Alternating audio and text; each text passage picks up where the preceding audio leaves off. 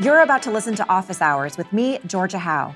This is a weekly companion series to PragerU's popular 5-minute videos, where I explore various political and cultural topics with PragerU experts, asking questions and digging deeper to bring you perspectives that you may not hear in a traditional college classroom. To watch the video version of this series, click on the link in the description or go to dailywire.com.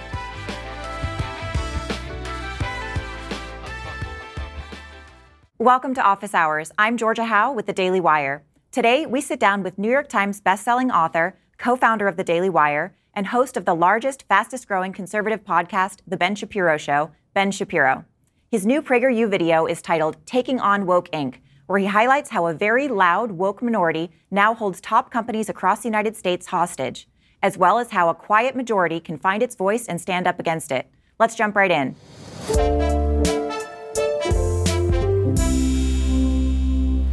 Ben, thank you so much for joining me. No, thanks for having me. I appreciate it. Woke capitalism is, frankly, a really bizarre phenomenon, and it's kind of overwhelming to me personally. I mean, I'm glad we have our best guy on it, but is this something that you really actually think we can make a dent in? I do. So I think the first thing you have to understand about corporations and all these companies, people tend to think of these companies as free market oriented. They're not free market oriented. They're profit oriented. There's a difference. If you're a company and you want to make a profit, very often the best way to make a profit is to work hand in glove with the government, do what government actors want you to do, or work with interest groups who are the most likely to hurt you. Because you're not interested in making sure that you have the widest possible distribution to the most possible consumers.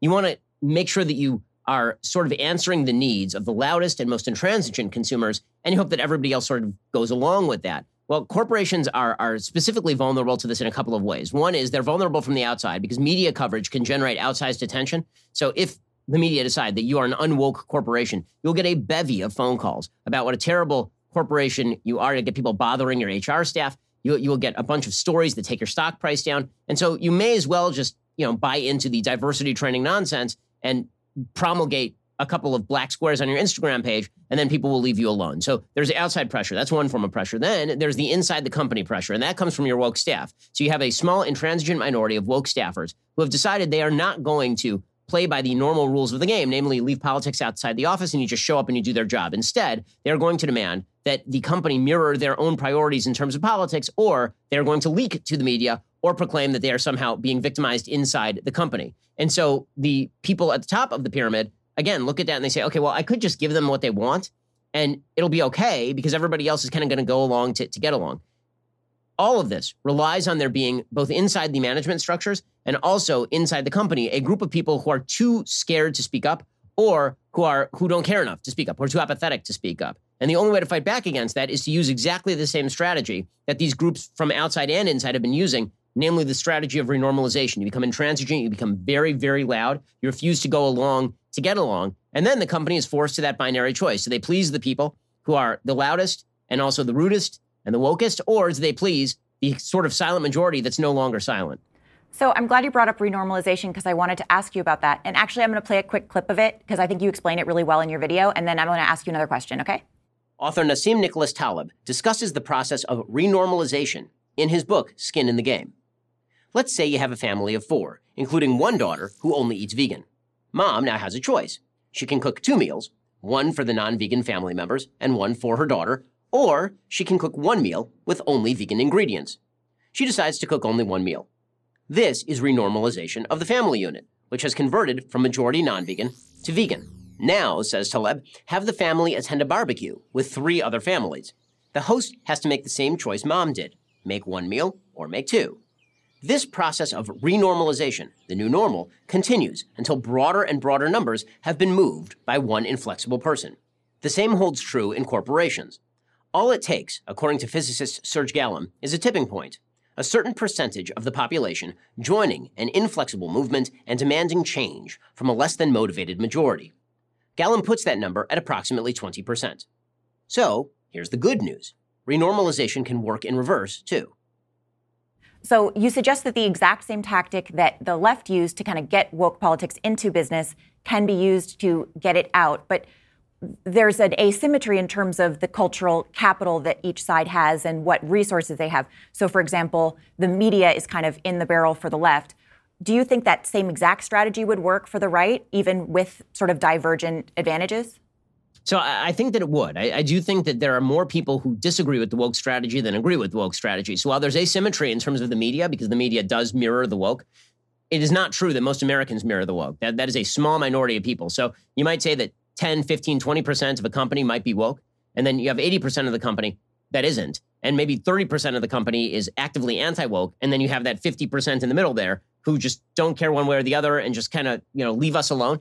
Well, if you can get 30% who are very loud and they can somehow mobilize even half of that other 50%, suddenly you're looking at a much bigger number inside the company. This is a case that I've made with regard to, for example, the New York Times. You saw a couple of hundred New York Times staffers get very angry at Donald McNeil, who is their science reporter, for using the N-word to explain when using the N-word is wrong. They got him fired. Well, the number of Times staffers who are members of the New York Times Guild is something like 1,500.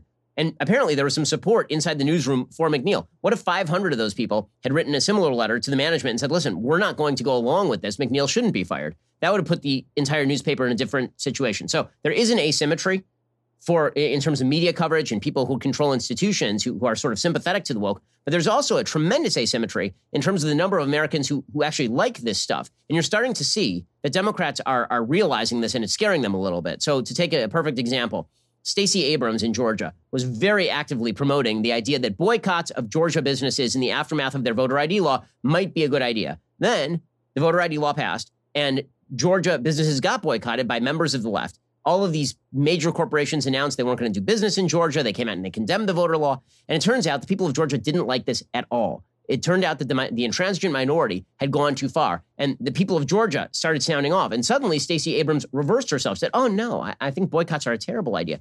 If you get loud and if you push back on the other side, yes, there's certain systemic disadvantages you have in terms of the media, but those can be overcome by the fact that the woke agenda is really garbage and people don't like it. So basically it comes down to having people on the right get loud, and which isn't traditionally their skill, but you're just saying that's a skill that you're going to need to develop. That's kind of the end of it.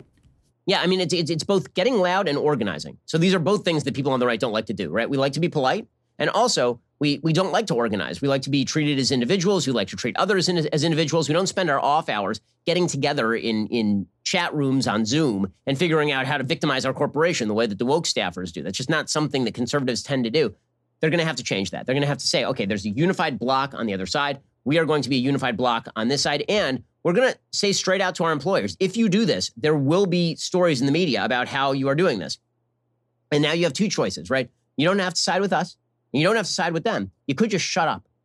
And you're starting to see corporations do this. You're starting to see corporations say, you know what? What if we just don't get involved?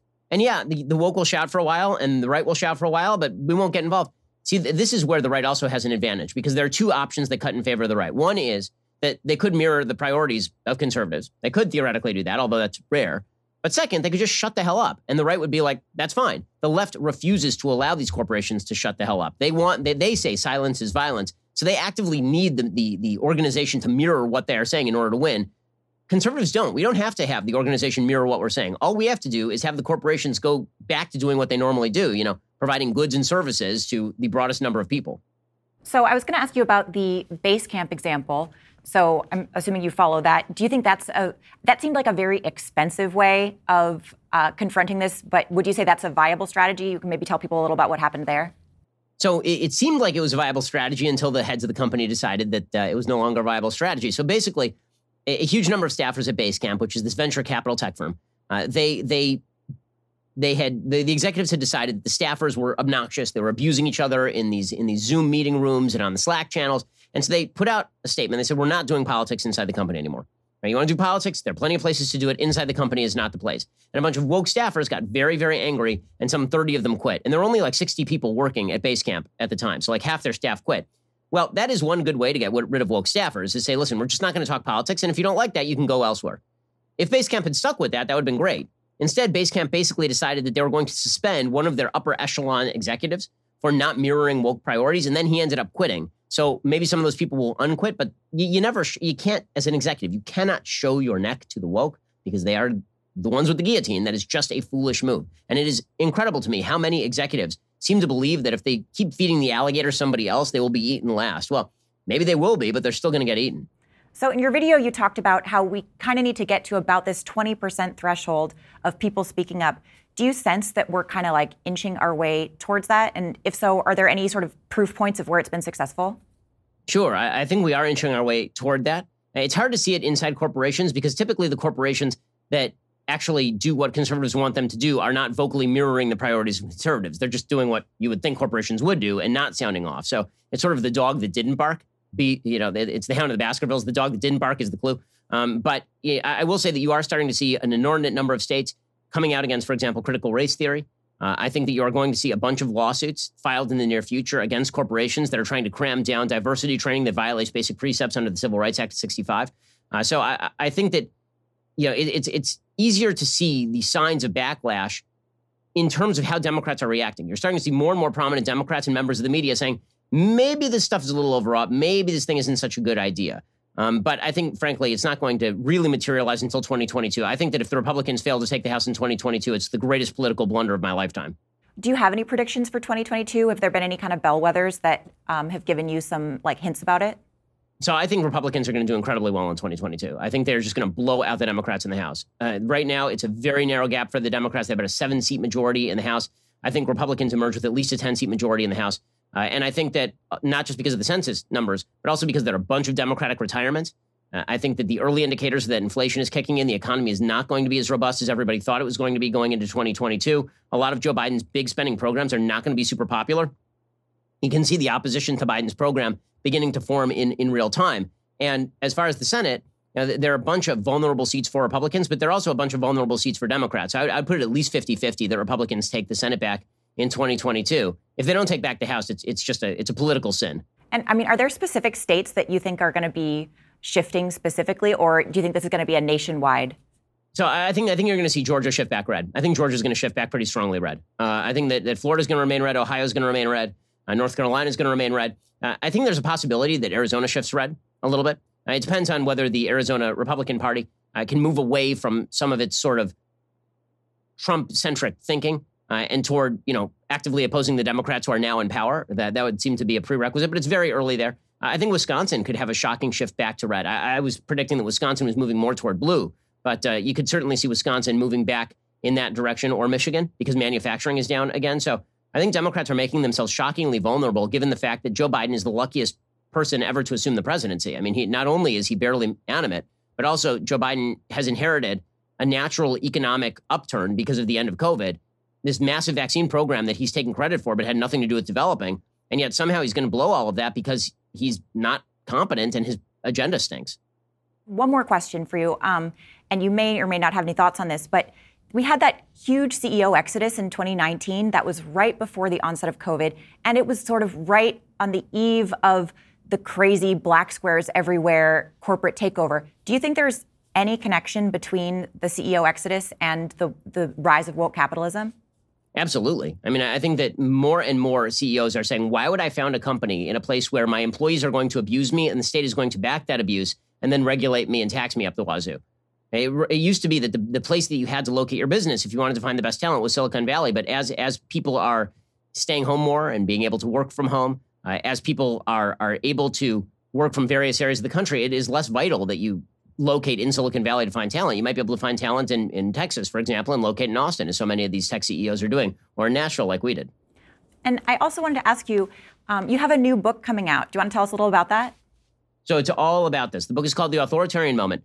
And the basic premise of the book is that the left keeps calling the right authoritarian, specifically using January 6th as the sort of lever. But the reality is that January 6th is a bunch of droogs and morons invading the Capitol building and doing stupid things and then summarily being arrested over the course of the next few weeks, and the government going on as normal. The authoritarian backlash is really what we ought to be talking about. The takeover of all of America's institutions, including corporate America, by authoritarian leftists who are focused in on radically shifting the nature of American life and radically invading core American rights. And that is the real authoritarian takeover that we should be worried about right now. The book's called The Authoritarian Moment. Ben, thank you so much. Folks, make sure to go out and pre-order a copy of Ben's new book. It's out on July 27th, The Authoritarian Moment, How the Left Weaponized America's Institutions Against Dissent. And that's the end of today's Office Hours. Make sure to tune in next week for our conversation with a new PragerU presenter. I'm Georgia Howe. Thanks for tuning in. As a reminder, if you'd like to see the video version of this show, or if you haven't seen this week's PragerU 5-minute video, make sure to click on the link in the description below, or head over to dailywire.com. We'll see you next Monday for a new interview with another PragerU presenter.